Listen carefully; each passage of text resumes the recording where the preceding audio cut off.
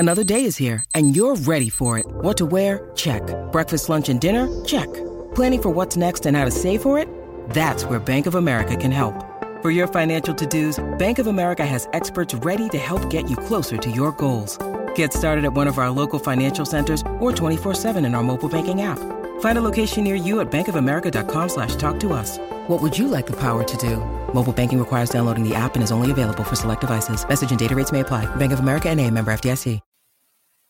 So I want you to be aware that it did not escape my attention that a certain member of the media who a few years ago, when Justin Fields was going through his pre-draft process, went on a prominent cable television station and regurgitated some story that he heard that Justin Fields was how did he put it? Last one in, first one out kind of guy, that there were questions about his work ethic, so to speak. Something about that. I don't want to say who it is. I'll just tell you, he works for what I would, I guess, consider a rival. I don't work for him, but his name rhymes with Dan Orlovsky. But he came out and he said, now he's completely backpedaled. He's looking like Deion Sanders in 92, prime time Deion Sanders backpedaling. Like, I think Justin Fields could be an MVP. That's how quickly the world has now changed on Justin Fields from he can't throw, terrible work ethic. Like, he might be the MVP. Yeah, okay, I get it. Listen, the real ones have been there since day one. And I think that when this thing ends up working out the way that we want it to, we're going to be the ones who celebrate, and those who want to just kind of glom on after the fact. Like, you can have your moment, but make no mistake, we don't forget what you said. And I don't think Justin does either. But in any event, we got a great show for you tonight. Bears camp is in full swing. So, Sammy, I'm excited. Let's go ahead and start the show. Turn up your volume. Because you're about to listen to The Sick Podcast with Adam Ray. Trying to cut it back. Justin Fields making magic happen. There goes Fields. Touchdown. The sickest Chicago Bears and fantasy football podcast. Brought to you by Underdog Fantasy. Sports entertainment like no other. It's gonna be sick.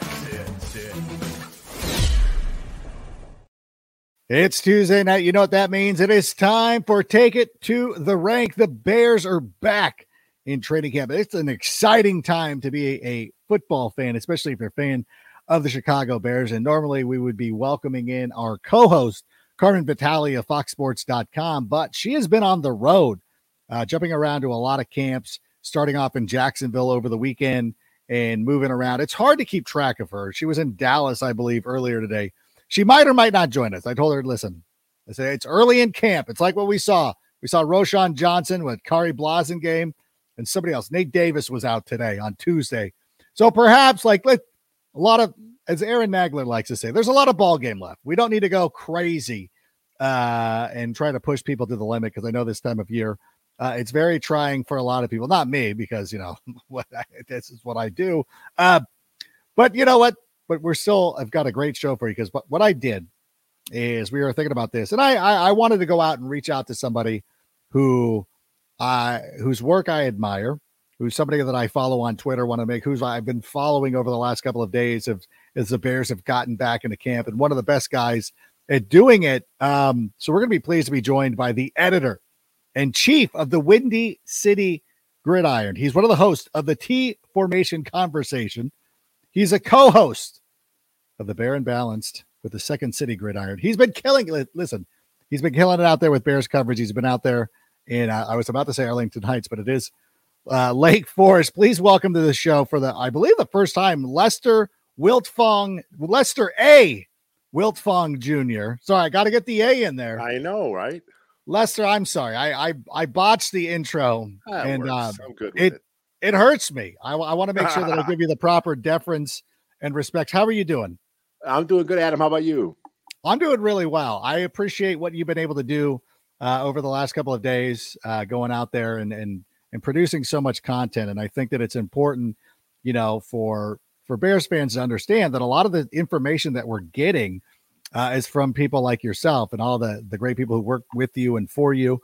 So I wanted to say that I appreciate that, and I love having you on the show. How has it been? What's it like? How is Justin Fields winning MVP? What's going on?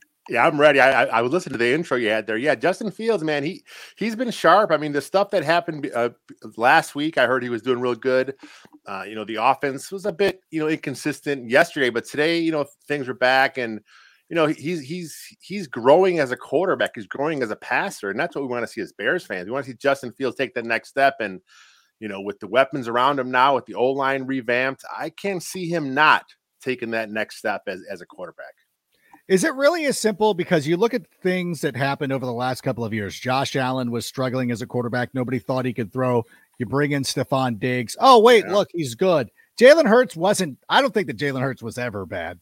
But obviously you bring in A.J. Brown. That was a good move. Is it as simple as adding somebody like DJ Moore? Because it feels like it's kind of added something to the Bears, not only just to the offense, but just to the team in general. I mean, that's part of it. I mean, part of it is you look at the receiving room as a whole now. I mean, DJ Moore sets this whole room up. DJ Moore now is the Z. Chase Claypool is your X. Darnell Mooney now is in your slots.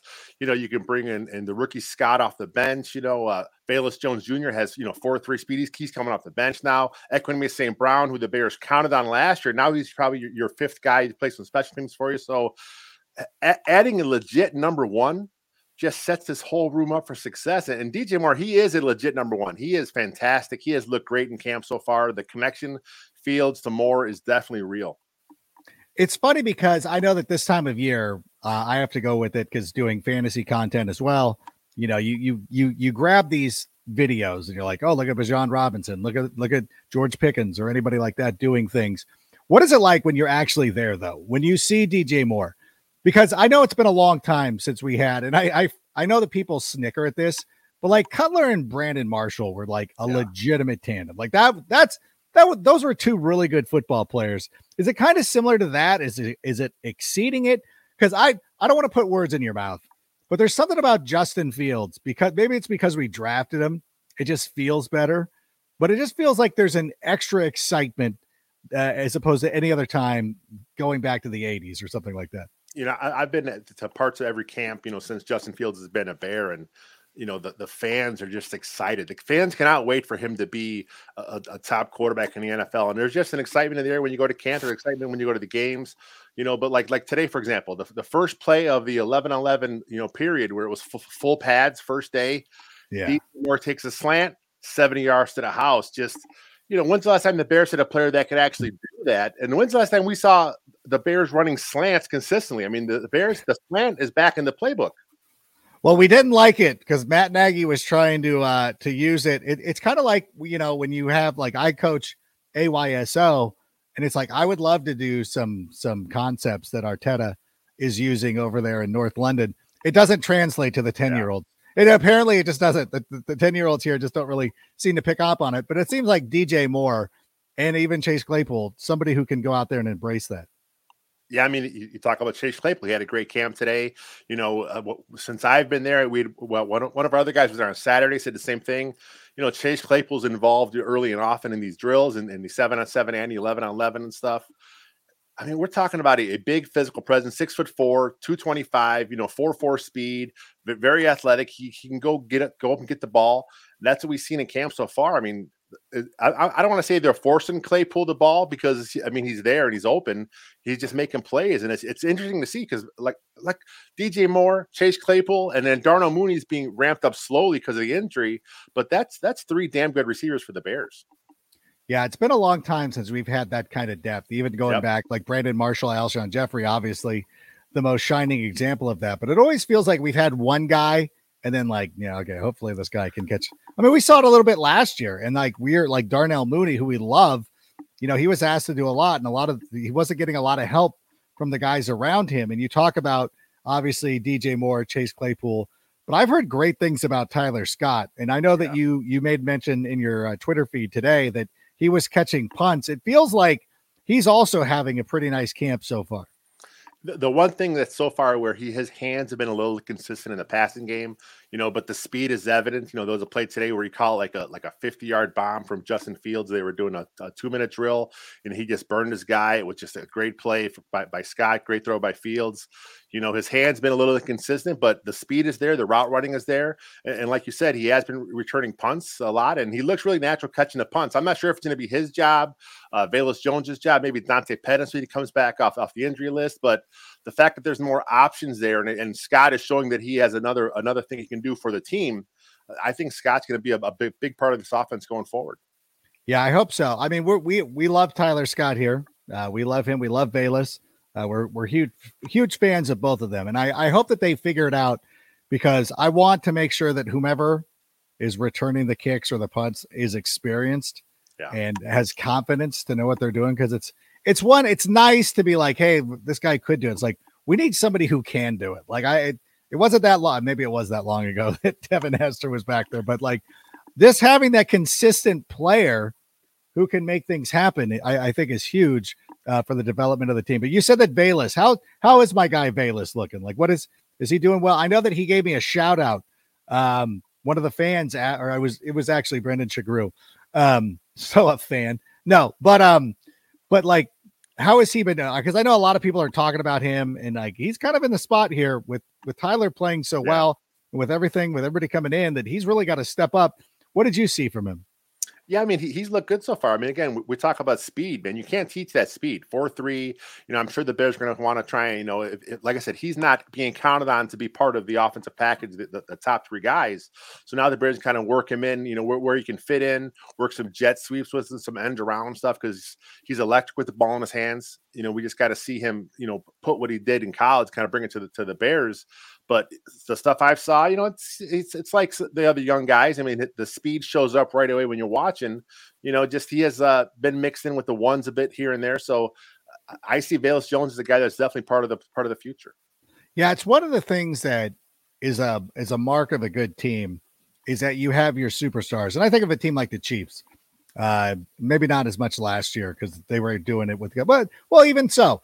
Where you have your superstar, you have Travis Kelce, obviously the quarterback, Patrick Mahomes, but you have Travis Kelce, you have Tyreek Hill, but it was always the guys like the Byron Pringle, the Mecole Hardman, just the annoying guys that come out of nowhere to make plays. And I think even last year, with Kadarius Toney would make a play, or Jet McKinnon, Isaiah Pacheco. I want the Bears to be, and it feels like we're starting to get into that spot where the Bears have those annoying guys to opposing team, not to us, but to opposing teams, like, oh, I don't like this guy because he always seems to, we never hear from him, and he comes up with a huge catch when you least expect it. Like, who do you think is going to be? Because I know like Komet's, signed the long-term contract. Bob Tunyon's out there wearing number 18. Like it feels like we can have a lot of those kind of guys. You're mentioning that there's a lot of weapons on this team, and that hasn't happened in a long time for the Bears. And, we're talking about Velus and a guy like Scott, and both those guys, they have the kind of speed, whereas as a defense, you have to be cognizant of where they are as soon as they get on the field. And then you mentioned Komet, you mentioned Robert Tonyan. He was outstanding in Green Bay. He knows the scheme well, and he's, again, another guy that's playing that move tight end role for the Bears with Cole Kmet more at the inline guy, and they're going to do a lot of double tight end stuff. It's just so weird to see the Bears with multiple options in the receiving game. And then we haven't talked about the running backs, but the running back room is stacked. I mean, what did you think of it? Yeah, like who do you like in that running back room? I know Roshan Johnson missed practice on Tuesday, but because I've heard that Khalil Herbert's been doing pretty well, but you're there, so what do you see? Khalil Herbert's look good. Foreman also. One thing I noticed yesterday, they were doing a lot of check down stuff, and both Foreman and Herbert were catching the ball very well. The stuff today it was live, of course, today. I didn't see a lot of missed blocks from either one of those guys. Of course, Johnson was out. They had Travis Homer was in as well, doing some stuff on third down, doing some pass blocking there. So if Herbert can show that he has worked on his pass blocking immensely, and he talked about it, he knew that was a big problem in his game. So he worked on it quite a bit. He did some boxing, kind of get his hands right. So if Herbert can get his pass blocking right, I think Herbert has a good chance to be a 1,000-yard back. I don't think he's going to be force-fed the ball because the Bears have, 3 or 4 backs here. But, I mean, we saw Herbert last year get 5.8 yards per carry. Yeah, when given an opportunity, the Bears had 5 instances where somebody rushed for 100 yards. Justin Fields was 3 of them. David Montgomery was one of them. And Khalil Herbert had that 100-yard game, of course. And so, like you said, it always comes down to the pass blocking. And it for a lot of these young running backs, and I'll tell anybody who's interested in fantasy football, like when you see these young running backs on rosters, when you look down at like Miami, for instance, for Devon Achane, where it's like that guy will be on the field if he can pass pro. And I think the same can be said about Khalil Herbert. Like he could end up winning the job if he can pass block. I think Deontay Foreman is a player who I really like and is going to see some reps, but like the way that you really put yourself above another guy is to go out there and be able to be in pass protection. One of the things I did see again on your Twitter feed. So were you did you get to go into the locker room? Did you do the press conference? No, I am non-traditional media, so I have to stay in the fans with the fans. Yeah, it's all good though.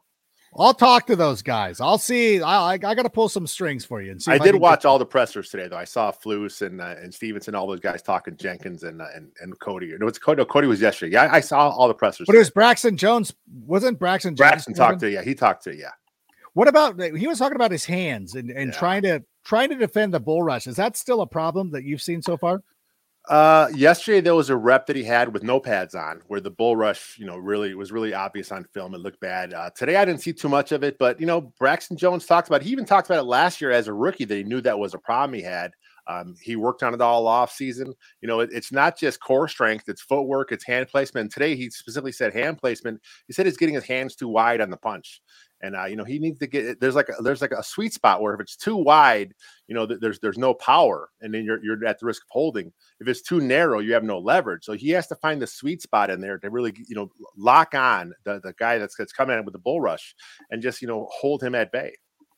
Yeah, it's one of those things that you really the old school shoulder pads. It was right at the buckles. I always found. Listen, look at me trying to go out there and coach this guy. Listen, I was a hell of a blocking wide receiver. Our team ran all the time. So I don't really catch well. Actually, I can't catch well, but like I know how to block. So whenever we played flag football, people were like, how can you block so well? Like, oh, my team ran the whole time. Like that's all I got to do when the year that I played football. But listen, you got a few more minutes. Do you mind? I know I told you I'd get you out of here. That's cool. Yeah, I'm good. I'm good. In a decent amount of time, but I've got you here. And so I want to keep you because I want to talk about some of these other guys who are starting to step forward a little bit. And I think that Gervon Dexter is a name that I keep hearing a lot. What did you see? Because he is one of the most intriguing guys to me because I feel, and I think and I'm not alone in saying this. This is not like I've got this great insight. I think a lot of people contend that like he's got but he's got like a real like accessible path to playing time. Has he been taking advantage of it? Yeah, he's definitely in the mix. I'm not sure he'll be starting because the Bears have Justin Jones, probably a 3-tech, and Billings at the nose. But Dexter's been working at both positions, and he's just a physical specimen. I mean, he's huge, he's strong. One of the guys talked about today that he benches like 500 pounds. He's just a monster of a man. And the knocking him, a lot of people talked about his quickness. I haven't seen that as an issue. He has pretty good get off. There was a rep today where they were doing a drill, and he got off the ball so fast, and then he actually did a slap where he slapped the shoulder pad, and I heard it. Like I was way in the bleachers far away, and it was like loud. I mean, he's a strong dude, and I think Dexter, he has a chance to be really special.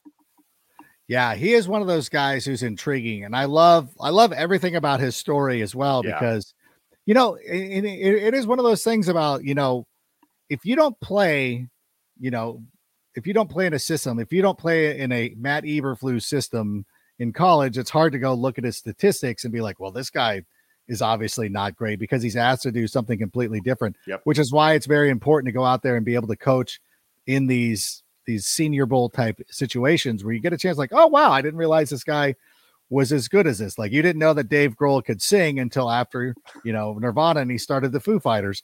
But one of the guys I was curious. Let me ask you one more question because I want to get into this. I'm going to let you think about this for a second because one of the things I always love to do is when I go in and like, hey, somebody's coming on, somebody who I haven't met in person, and be like, oh, what are they into? Like, go look at their Twitter feed. Like, who do they follow? Like, what is it? Like, if you look at my Twitter feed and you went through it long enough, you're like, oh, okay, like he's following the Beastie Boys and the Red Hot Chili. So like, okay, so I kind of got a little bit of a sense. I couldn't get that from you. So before you go, I'm going to get your favorite band. I'm going to get your favorite TV show. Put that in the back of your mind. I'm not going to put you on the spot right now, because I do want to talk about Terrell Smith, who, gosh, it sounds like he has been killing it. Because I've been saying this over the last couple of weeks that, like, obviously the Chase Claypool, giving up the 32nd overall pick, and Steeler fans, I was in Pittsburgh a couple of weeks ago, had to hear them crowing about that. But I'm like, listen, if Tyreek Stevenson is better than Joey Porter Jr., it's over. But it feels like Terrell Smith is coming in and really making a name for himself at training camp. What have you seen so far? Well, he was playing some safety reps, a week ago. And then, Coach Flus said he looked so good with the corners as a reserve. They wanted to give him some time with the ones, and he's been getting it. And he's been starting the last 2 days with the ones. And I thought he's looked pretty good. I mean, we're talking about a 5th-round rookie.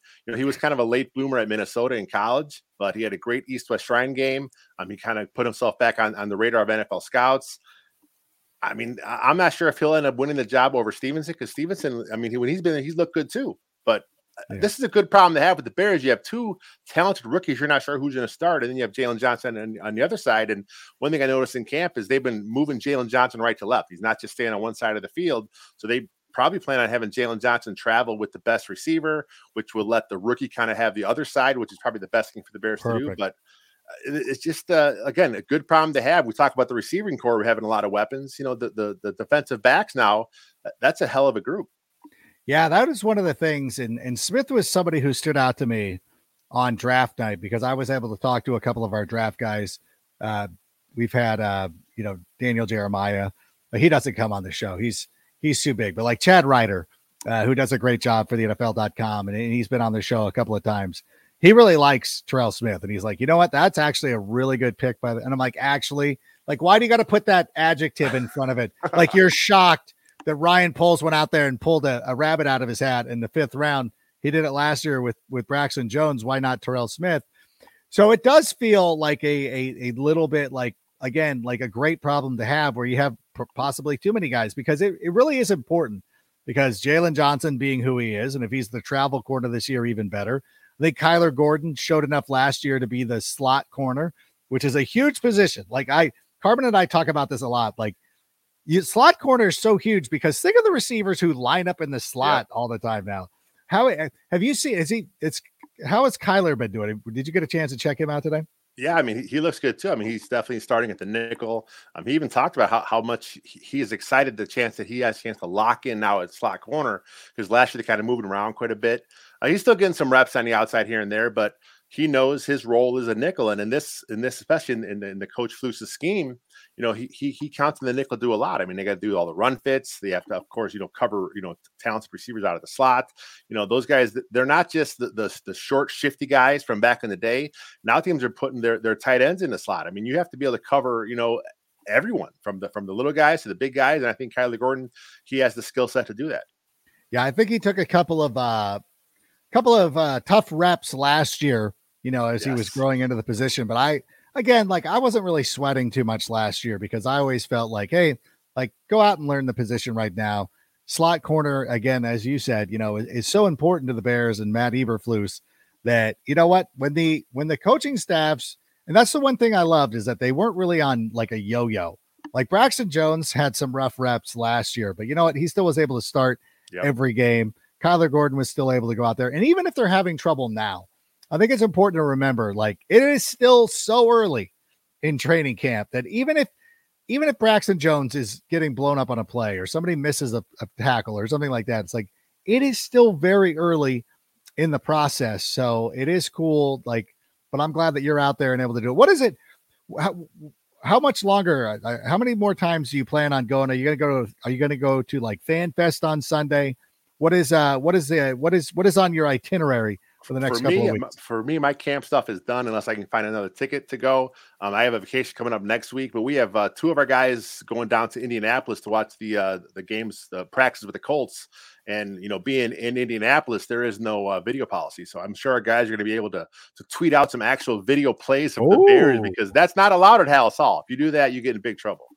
Yeah, what is that like? I know that people are upset about it, but I mean, at the same time, like, we're getting access. Like, sometimes it's too much. But for a team that turned down Hard Knocks, for a quarterback that turned down the QB show from Omaha Productions, like, is it really that big of a show? Are we really Like, are we really that bad? I listen, I'll rely on you guys and all the contraband video that we can get out there. I tried to sneak some last year and they mad dogged me, and I'm like, okay, I won't do that again. But it's still fun to be out there. No, it's fun to be out there. I mean, like we never do video because we don't want to get in trouble because we, try and take it as serious as possible. But there's guys that they sneak the video. They're fine. Like today we had one of our guys was doing just a Q&A with a mic, in the stand. With the fans. Yeah. With the fans. Yeah. Just some fans asked him the Bears record, and a security came up and said, hey, you're not allowed to record even audio. And we're like, well, that's not on the list. But oh yeah, that's not allowed either. Like, okay, we won't do it then. No big deal. It is what it is. Yeah, it's such a tough balance because like sometimes I feel like the security is kind of overstepping. Like you get one guy who just wants to be like, you know what, I want to make sure that the McCaskey family notices the job that I'm doing, which is great. Like, listen, we all need to feed our families, so it's all good. But at some point, like, if you kind of look the other way, I feel like the other day when I was coming out of SoFi Stadium, I think this cop was giving me the ability to. He was going to look the other way, but I couldn't quite read the situation. I was trying to drive my friend to the airport, and I'm like, well, the last thing I need is to get pulled over because we were already like in danger of missing his flight. But in any event, that's neither here nor there. But listen, I want to let everybody know you can follow Lester at Wilt Fong, like Wilt the Stilt, Wilt Fong Jr. at Wilt Fong Jr. Windy City Gridiron, Baron Balanced on the Second City Gridiron. Anything else you need to promote while we have you? No, that's it. I think you got them all covered. Okay. Well, I want to thank you so much for doing this. I appreciate you coming on. I've wanted to have you on for quite some time, so it was nice to finally get you on. So thanks so much for doing it. Anytime. I appreciate it. All right. Thanks so much. There he goes. The great Lester Wiltfong. Lester A. Gosh dang. I keep forgetting the A. How do I keep forgetting the A? It is so unlike me considering, I am, an A myself. But in any event, great stuff that's been happening at Halas Hall. I wanted to talk to you a little bit right now before we move any forward about fantasy football, because some of the things that we were talking about also apply to fantasy football. And I want to let you know that Underdog Fantasy is the easiest way to play fantasy sports. It's simple to get started. Just head to underdogfantasy.com or download the app. Sign up with the promo code SICK, and Underdog will double your first deposit up to $100. Super easy, super convenient to have on your phone as well. Earlier today, Roschon Johnson did not practice.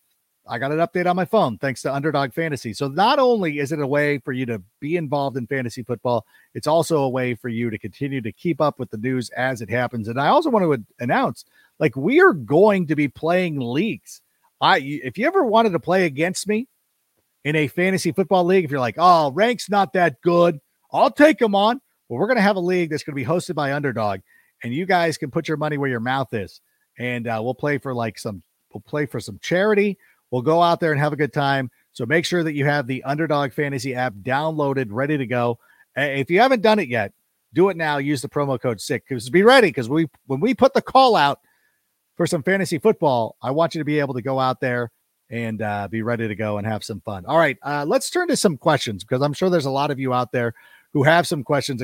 Once again, big thanks to Lester A. Wilt Fong for joining us here. Little report from Halas Hall. We've got a question from Lucas. With all the new additions on the offensive side, what difference should we expect from Getsy's play calling? He has a lot more tools to work with this year. And that's absolutely the truth. Great, good question, Lucas. I think one of the things that we love is having the continuity and having the ability to start camp with our offensive line pretty much settled. Now, obviously, Nate Davis missed. Lucas Patrick was filling in at right guard. I think there was some other juggling, getting some guys in with some reps. But last year, it was a scramble. We didn't see Tevin Jenkins until well into August. We didn't know where he was going to play. Who was playing center? It was Mustafa. And we never believed that Braxton Jones was going to be the left tackle. We just thought, he's just working out there. And then he's going to fling back over to the right. But one of the things about having the offensive line settle is it does give the play caller a little bit of continuity. And I think last year too, there was a big kind of a feeling out process, kind of figuring out what Justin Fields is doing, what he's good at, Where can he go? Like what is going to make him successful? And I think at some point, you had the Commanders game, and that came down to the wire. Obviously, we remember what happened, and it came down to the Darnell Mooney play. I mean, the only reason the Commanders scored is because, unfortunately, our friend Velus Jones made a mistake on special teams that allowed the Commanders to score a touchdown. We weren't able to capitalize. And by the way, if I can say one thing, the Commanders fans crack me up because last year I do my record predictions, as you are all well aware. I have the Bears winning 12 to 13 games every season. We all know what happens, but I'm like, the Commanders aren't a very good football team. Like they'll be lucky to win 3 games or somewhere around there. And their fans are coming out of it like, oh, what about your prediction last year? I'm like, did you guys make the playoffs? Did I miss it? The dog ass NFC, you guys couldn't even make the Giants made the playoffs and you guys didn't. Like, oh, congratulations. You won 8 games. The only thing that did was kept you from drafting a real quarterback. You could have been in the mix for CJ Stroud or Bryce Young or somebody like that, but you had to go out there and win a bunch of football games that you shouldn't have won, including the one against the Chicago Bears. You went on a little bit of a miracle streak, and then you crashed down to earth, and the reality set in. You're not a very good football team, not a good organization, not a good football team. You might be able to win some games here and there. You're overloaded on defense, and yet you want to sit here and you want to bark at me because you won a couple of more games than I thought you would, but still ultimately you didn't make the playoffs. And I forget what my point is, and I know I was going somewhere, but it was after that game and losing to that dog bleep organization is where I think that Getsy was like, all right, well, we got to take the training wheels off.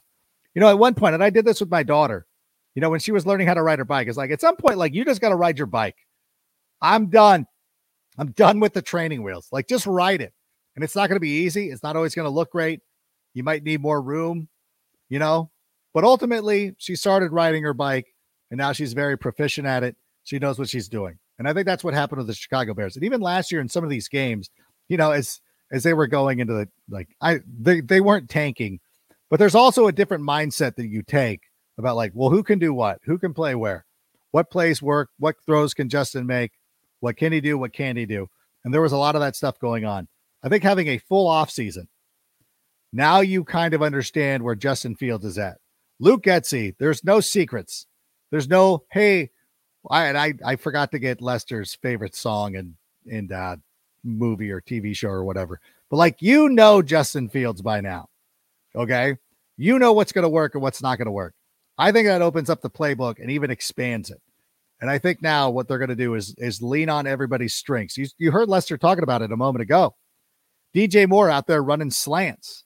Like we are going to be running plays that fit our personnel.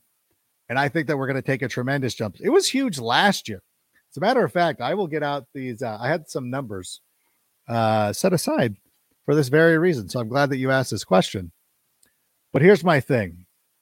And let's talk about this. Okay. Justin Fields had 18 total touchdowns in his final 8 games played in 2022, 7 touchdowns in his first 7. Weeks 1 through 7, he completed just under 56% of his passes, 7 total touchdowns, 6 picks. His passer rating, 74.6. From weeks 8 through 17. Now, remember, he missed week 12 with a shoulder injury. He missed week 18 with a hip injury. But in those 8 games, his completion percentage was right around 64%, 18 total touchdowns.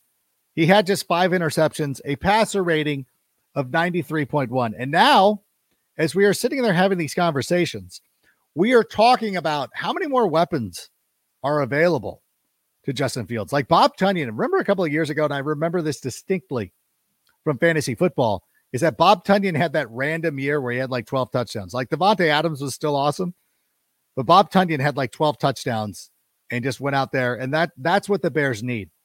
And I think with so many different players and so many, and Lester, again, talking about the checkdowns, so many different ways to attack football teams that you can be effective. And, and let's not forget, there is still a baseline that if S ever goes wrong, Justin Fields is going to be able to run the football. So for me, I think there's a wide variety. I think people are still sort of sleeping on it too much. People want to sit here in the comments or not necessarily here, but on Instagram or wherever, and just talking random generalities that Justin Fields can't throw or this or that. Like a lot of that stuff's going to be blown up.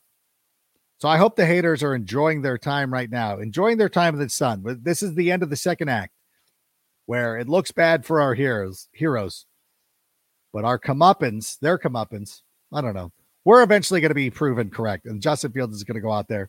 So I think he's going to end up having a great season. I think we're going to see a lot of variety from Luke Getsy. I truly hope, and I don't want to put too much into this game against Green Bay because it's the first game, and you don't want to put the entire world into one game because it's not a make or break game. But I remember in 2019 being so excited, like, oh, we got it. Like, we're just coming off the playoffs. This is going to be such a great season. We open up that week 1 game, the 100th anniversary game against the Packers, and it was flipping brutal. And it was so bad. If that happens, I might be apocalyptic. But the truth of it is like, it wasn't really our offense didn't suck last year, especially at the end. So I think we're going to be pretty good. I think we're going to see a lot more variety. And so I think there's a lot to be excited about, Lucas. And thank you so much for the question. All right. Do we have another one, Sammy? The Hart Foundation. Thank you. Ask Rank. If the Bears could come up, would you be up? Hold on. Them trade. Okay. Listen, here's what I'm saying. Okay. If the Bears would you be against the Bears trading for Jonathan Taylor? I just don't really see it as a need at this point. I think Jonathan Taylor is a great running back. And I think that ultimately he's going to end up playing for the Indianapolis Colts because these things always seem to have a way of working themselves out. And we'll talk about Danielle Hunter. I wish Carmen was here so we could have talked about that, but we'll talk about that in a moment. But like these things always seem dire. Like remember a couple of days ago, I even tweeted this out in regards to Danielle Hunter. I'm like, oh, and it's a joke. I'm just trying to materialize things, trying to get under the skin of the Minnesota Vikings fans, which is increasingly easy. But it looked like Danielle Hunter was never going to play for Minnesota. Like nothing's happening or anything like that. But, they worked out a contract.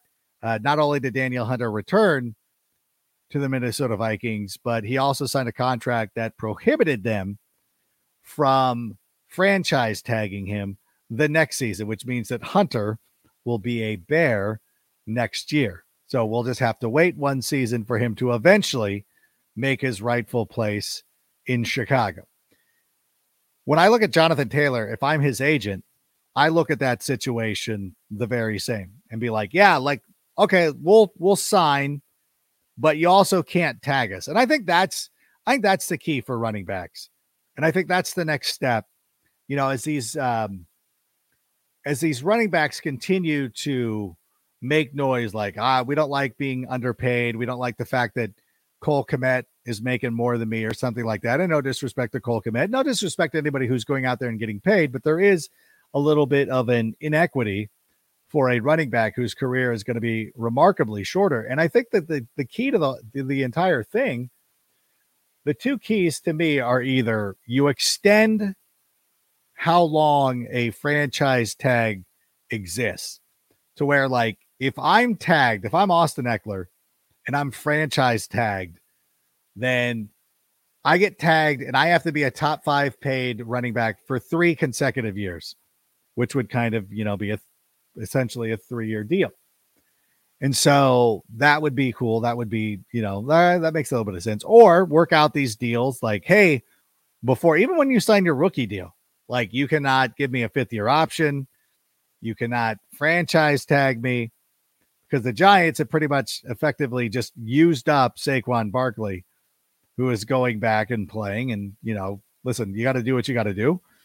But you know what? They're using him up, because if you draft a running back in the first round, like look at the Falcons right now. If you draft Bijan Robinson, well, you get him for 5 years. You can franchise tag him for 6. And at that point, like, okay, well, let's move on. Who knows where the franchise will be in 6 years. So I think for these running backs, they need to go out there and work their deals to be like, you know what? You can't franchise tag me. So with all that being said, I expect Jonathan Taylor to be the Colts running back next season. This season. I would be shocked if he gets dealt. And if he does, I don't think the Bears are the best fit. I really do like the running backs that we have, unless there was a major injury, multiple major injuries. I think that they've built a lot of depth right now. Even with Roschon Johnson not practicing on Tuesday, you think about Khalil Herbert and Deontay Foreman being available, catching passes, doing their all-around awesome things.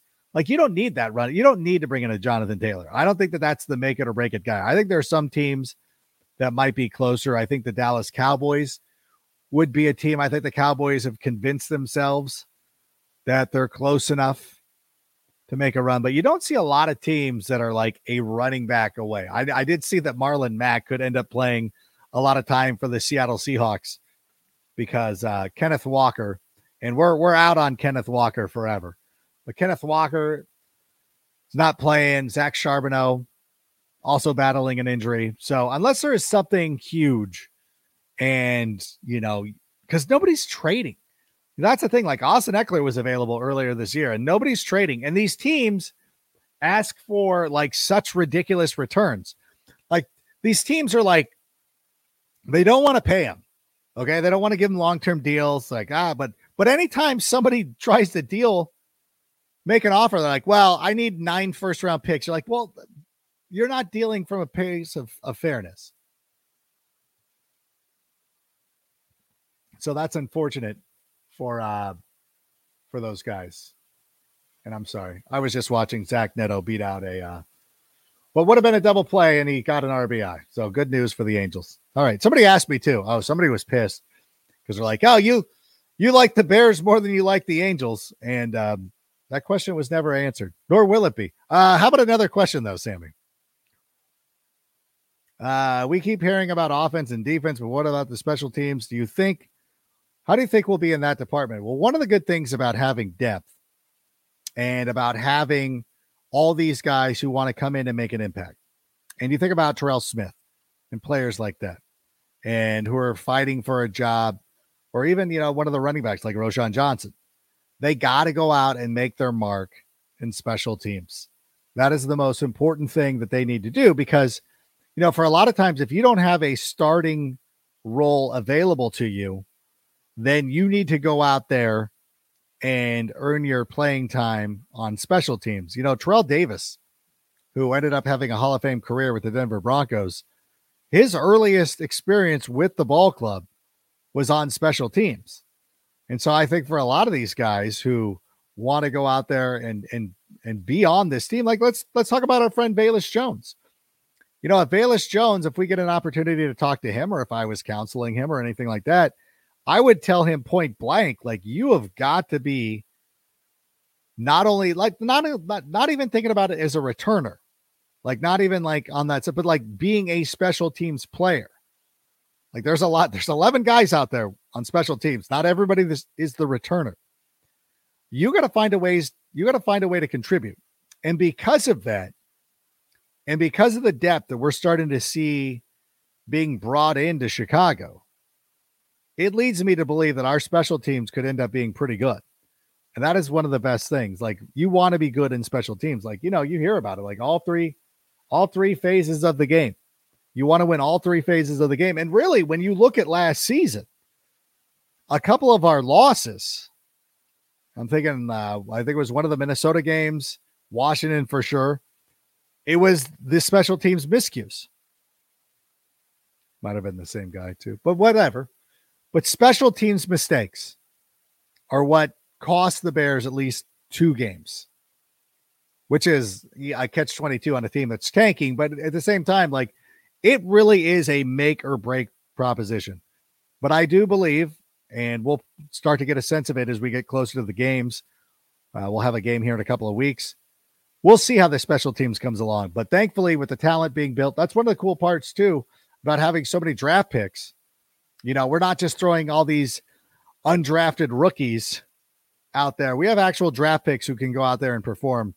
So I think that the special teams is going to be better just as a result of the team and the overall roster being better. All right, Sammy, how about another question? Question. I keep hearing mixed reviews on Fields holding the ball too long, holding the ball too still. What have you heard about the Bears inside? You know what? Lester was talking about this too. I think that there is still going to be some hesitation as Justin is continuing to grow as a quarterback. And I think it's only natural. This will be an issue with a lot of quarterbacks, and it happens to every quarterback. There are every quarterback who has ever entered the NFL, save perhaps Patrick Mahomes or somebody like that. But there is an issue of holding the football as you're starting to process so much information. And as much as we see Justin Fields out there working out with his friends, bringing them all down to Florida or all the workout videos and everything that we've seen through the offseason, there is no replacement for actual game type situations, which is why it's important, not only for training camp and not only for these preseason games, but stuff like doing the controlled scrimmages with the Indianapolis Colts is to have Justin Fields out there practicing his decision-making. You only get better through repetition. It's kind of like if you're playing Madden, there's only so much you can do against the computer. You ever wonder why when you first were, picking up the sticks and sitting down, you'd smoke the computer 64-0. Your Bears dynasty franchise on Madden 04 was 16-0 every year. And then you would play your buddy and he would beat you by 35 points. You're like, how did this happen? It's because you're not playing against a human being. There is no substitute for going out there and having real reps. So if early in camp, if Justin is, digesting information and trying to do that, that's understandable. And it's kind of like why your golf swing will suffer a lot of times. You go out there, you're thinking about too many things. Like Dustin Johnson, that's probably a bad example. Jordan Spieth might not be a great example either, but you know what? A lot of those guys, it's second nature to them. Ricky Fowler, second nature.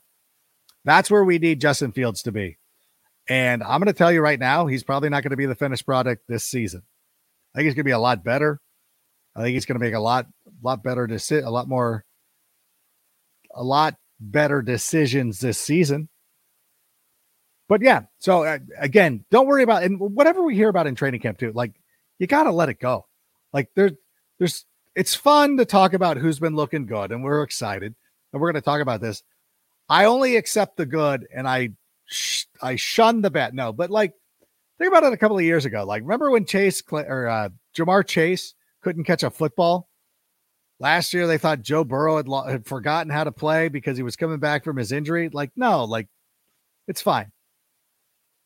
Let's not overreact. I'm sure there's been some plays and everything is blown up. And this is why we're not allowed to go out there and videotape practice, because everybody wants to be well, he held the ball too long on this one. Yeah, he's practicing.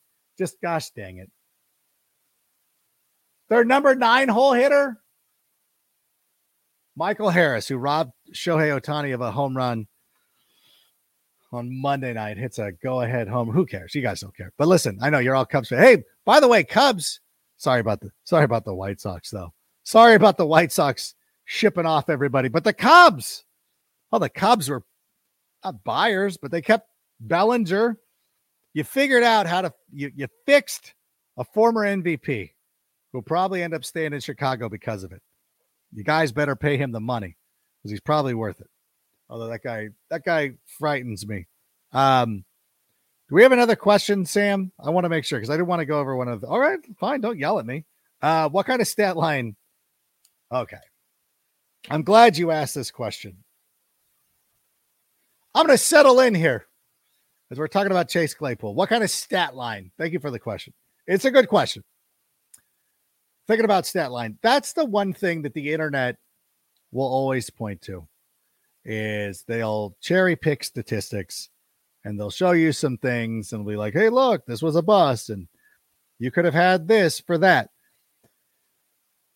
I think that the way that you quantify the impact of Chase Claypool is how the team performs when he's on the field. For any hockey fans, and I guess basketball, the NBA probably does this too, where you have plus minus. How much better is the team when he's out there? Now, if Chase Claypool had 30 receptions, but 9 touchdowns, and the Bears go 13-4, I would consider that a success. But I don't want to put it in that kind of like general terms. Like, how is the offense functioning? Like, if he's out there, and this is where it really breaks down to people who know ball and why it's important to pay attention to shows like The Tape Never Lies and things like this, or anybody, Baldy's breakdowns, these kind of stuff, like how much one player in one spot can have on everybody else. Now, for a lot of people, it's probably going to end up being DJ Moore, who makes that impact of the tide that rises all boats. But having Claypool, and even Lester talked about this a moment ago, having somebody out there who, and again, they're not trying to force him the ball, but if you're getting open all the time, then you go out there and catch it. Is he catching his targets? Is he helping to move the chains?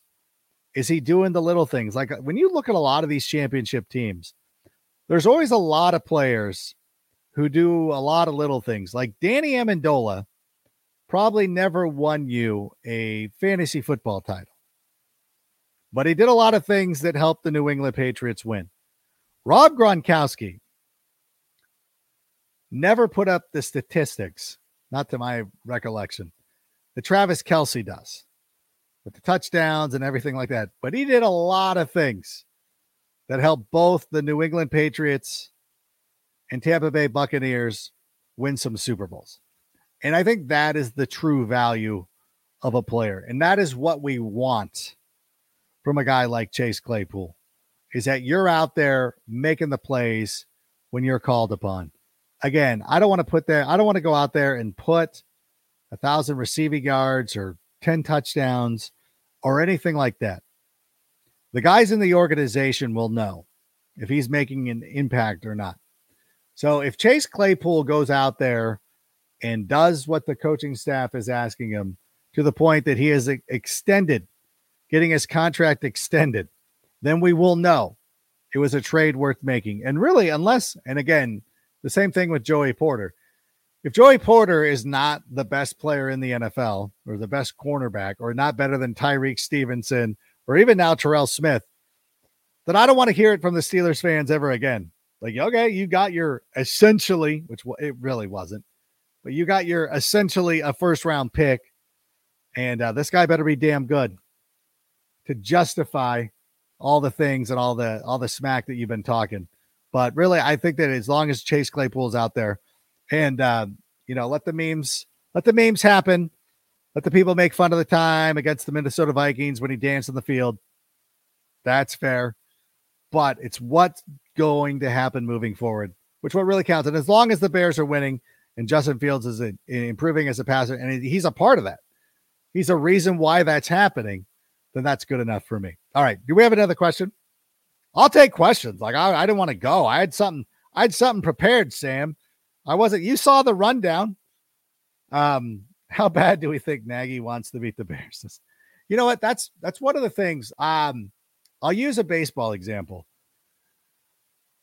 The Angels had a player named Mike Napoli, who was their catcher, who was one of my favorite players, who was a cool guy. We would see him in the bars in Newport Beach. I was a young guy. He was a young guy. We'd sort of hang out in the same bars down there in Newport Beach, California. Loved him. And then but the Angels, the organization, loved this guy named Jeff Mathis. Mike Scioscia, the manager of the Angels, did not like Mike Napoli, and Napoli ended up getting traded. And he goes to the Rangers. He plays for the Rangers. Oh, no, we traded to Toronto, who immediately flips him to the Rangers, and he eventually plays for Boston, doing all this stuff. I think Mike Napoli hit 900 against the Angels for the rest of it. I swear to God, like it's insanity. The guy always had a clutch knock against the Angels. And for me, that's exactly what Matt Nagy would love to do with the Kansas City Chiefs. I don't think that he has the ability. He's not going to be the reason. Like, you've got Andy Reid and you've got Patrick Mahomes. Like, I could pretty much be calling the plays for the Kansas City Chiefs, and we would have been pretty successful. But Nagy, and if for some reason, if somehow the Kansas City Chiefs managed to steal a victory against the Chicago Bears in week 3, Oh, for crying out loud. We're going to be hearing about Matt Nagy revenge game, all that stuff. Oh, I'm already dreading my life on Twitter that week, where people asking me questions like, hey, do I start Sky Moore this week in the Matt Nagy revenge game? Which, by the way, Sky Moore, actually a pretty good player to have. He's one of my sleepers this year. I don't know who counts as sleepers anymore. Like, people always ask, give me a sleeper. Like, is Sky Moore good enough? Like, no, that's too easy. You're like, okay, Michael Wilson of the Arizona Cardinals, who could end up being their number 2 wide receiver. But players like that. But I think that it'll be a thing with Matt Nagy, and we'll hear about it. So I think he definitely wants to. Like, although at the same time, it's like Matt Nagy can't be walking around thinking that he was done dirty by the Chicago Bears. You know what I'm saying? Like, we didn't sack him after one season. Like, he was given multiple opportunities. We didn't pull a Nathaniel Hackett, which, by the way, I like the beef. Like, people always love the angst in sports until it actually happens. And then it was like Sean Payton coming out and being like, just saying the obvious. Like, oh yeah, Nathaniel Hackett was terrible. And then everybody's clutching their pearls. And you're like, the guy got fired. Like, he legitimately was terrible at his job. Like, we don't need to spare anybody's feelings. Like, Nathaniel Hackett got fired. Like, I don't think he finished out the season. He was fired. So Aaron Rodgers can sit there and get butthurt and like, there's a code. Like, shut up. He was a bad NFL head coach. I think that what Aaron Rodgers was saying about Nathaniel Hackett made a lot of sense. Like, because whenever you watched him on the mic'd up, like, this is the thing, man. Like, he was on a mic'd up episode, and I was there. This is back when I was with the NFL Network, and I was sitting there with Brian Baldinger, and we were watching these videos, and he's like, oh yeah, he's like, who's that guy? Who's that guy who's mic'd up? Like, who's a mic'd up guy? And I'm like, that's Nathaniel Hackett. Like that's their coach. That's their head coach. He's like, what? It's like, that guy sounds like a special teams coach. Like, oh, I know. Like, it's going to be tough. Like, you got him and you got Cornball Russ, who I still love, but like, these two guys, like, you need that bad guy. And I think what Sean Payton did was sort of brilliant, because I think that to overcome some of the things that happened last season with the Denver Broncos, to kind of overlook how bad it really was, is like, you need something new to focus on. It reminds me of this episode of Scrubs where the hospital staff is divided, arguing over some political issue. And the chief of staff, Bob Kelso, realizes like the staff is better when they have one common enemy. So Sean Payton has essentially come in and become the enemy that people focus on. People are no longer talking about how the Broncos sucked last year. They're not questioning Russell Wilson. Hey, is Russell Wilson good? No. They're coming after Sean Payton. And I feel like he's done this by design. He's made himself that lightning rod of controversy to the, that's all the people are talking about.